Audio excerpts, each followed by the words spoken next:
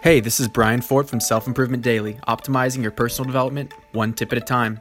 Today's tip comes from Jake Jordan, the host of The Unlearn Show, and he's talking about how habits can be anchored with previous habits. Have you ever wanted to try something new, but just have a hard time staying on track? Well, I learned a tip years back from a guest who showed me how I could add a new habit to my list every week if I wanted to.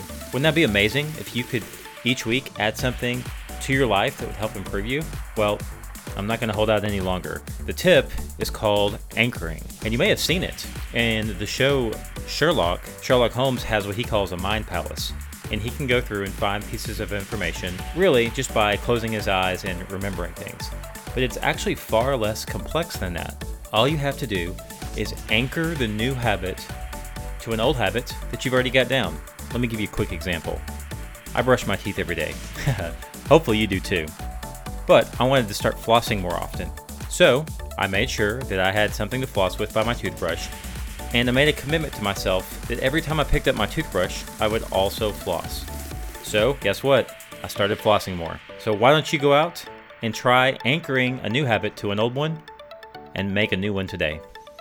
Thanks, Jake. Great tip. And thank you for listening to Self Improvement Daily.